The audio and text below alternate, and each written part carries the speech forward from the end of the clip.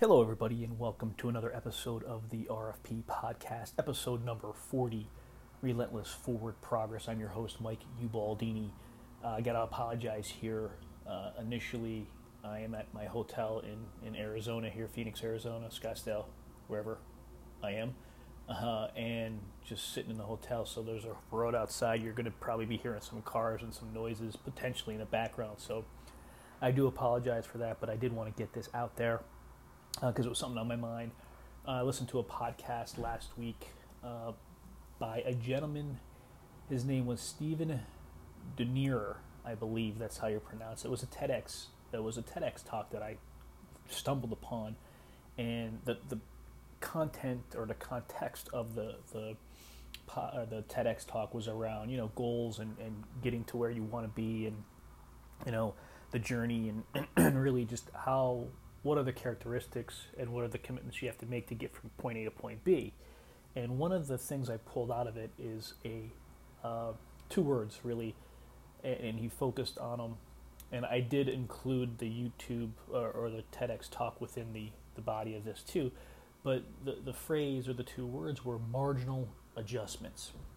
And that kind of hit me a little bit in talking about how taking marginal adjustments could get you from where you are to where you want to be. Small changes over time, done consistently, can get you there. And I guess I was never really aware of this. I always wanted, or I always believed, or always chased the big win, right? The big outcome, the big windfall, if you will. And I felt that, in order for me to get up the mountain, it's one big jump. It's not consistent, relentless, forward progress up the hill, which I've been talking about for 2 years now. I came across this type of mentality and growth mindset through Joshua Metcalf in his book, Chop Wood, Carry Water, and then subsequently in Pound the Stone, and then through some coaching and Train to Be Clutch with those guys, where, it was really taking goals out of the context and really focusing on your daily individual commitments, the things you need and believe you need to do to get you from where you are to where you want to be. So as I watched this TEDx talk and those two words, marginal adjustments, rang true to me. I just wanted to get on here and share this concept with you guys today, because I think it's important, because I think we spend a lot of time really chasing that big win, and it very rarely exists. I've talked in the past about 10,000 hours. There's a study that's out there, I believe, that it takes 10,000 hours for you to consistently working on your craft, for you to master that craft. And I think I'm guilty of it. I've spent so much time wanting and chasing that big win.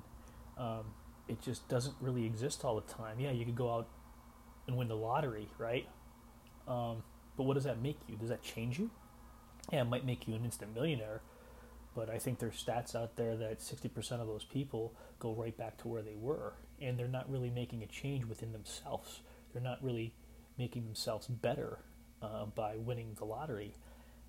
And I think, at least I've spent a lot of time focusing on trying to be the best immediately, and not really understanding and being aware of the journey and the process it takes, that relentless forward progress. To get there, it takes taking steps forward, getting knocked down, failing, making mistakes, learning, getting back up, trying new things, going down another route, getting punched in the face again, failing again, and moving forward again. I think it's not a consistent, movement uphill at a perfect angle. I think it's going uphill, going down, going back, left, going right, going side to side, going backwards, and then consistently going up. And I think when we do get knocked down and we do get punched in the gut, it's making those marginal adjustments, those small changes, because we've learned when we failed, we go forward and we try something and it doesn't work out, we failed at it, but we've learned from it, and we know how to adjust, we know how to change, we know how to what's the word I'm looking for? We just need to be resilient and just keep moving forward.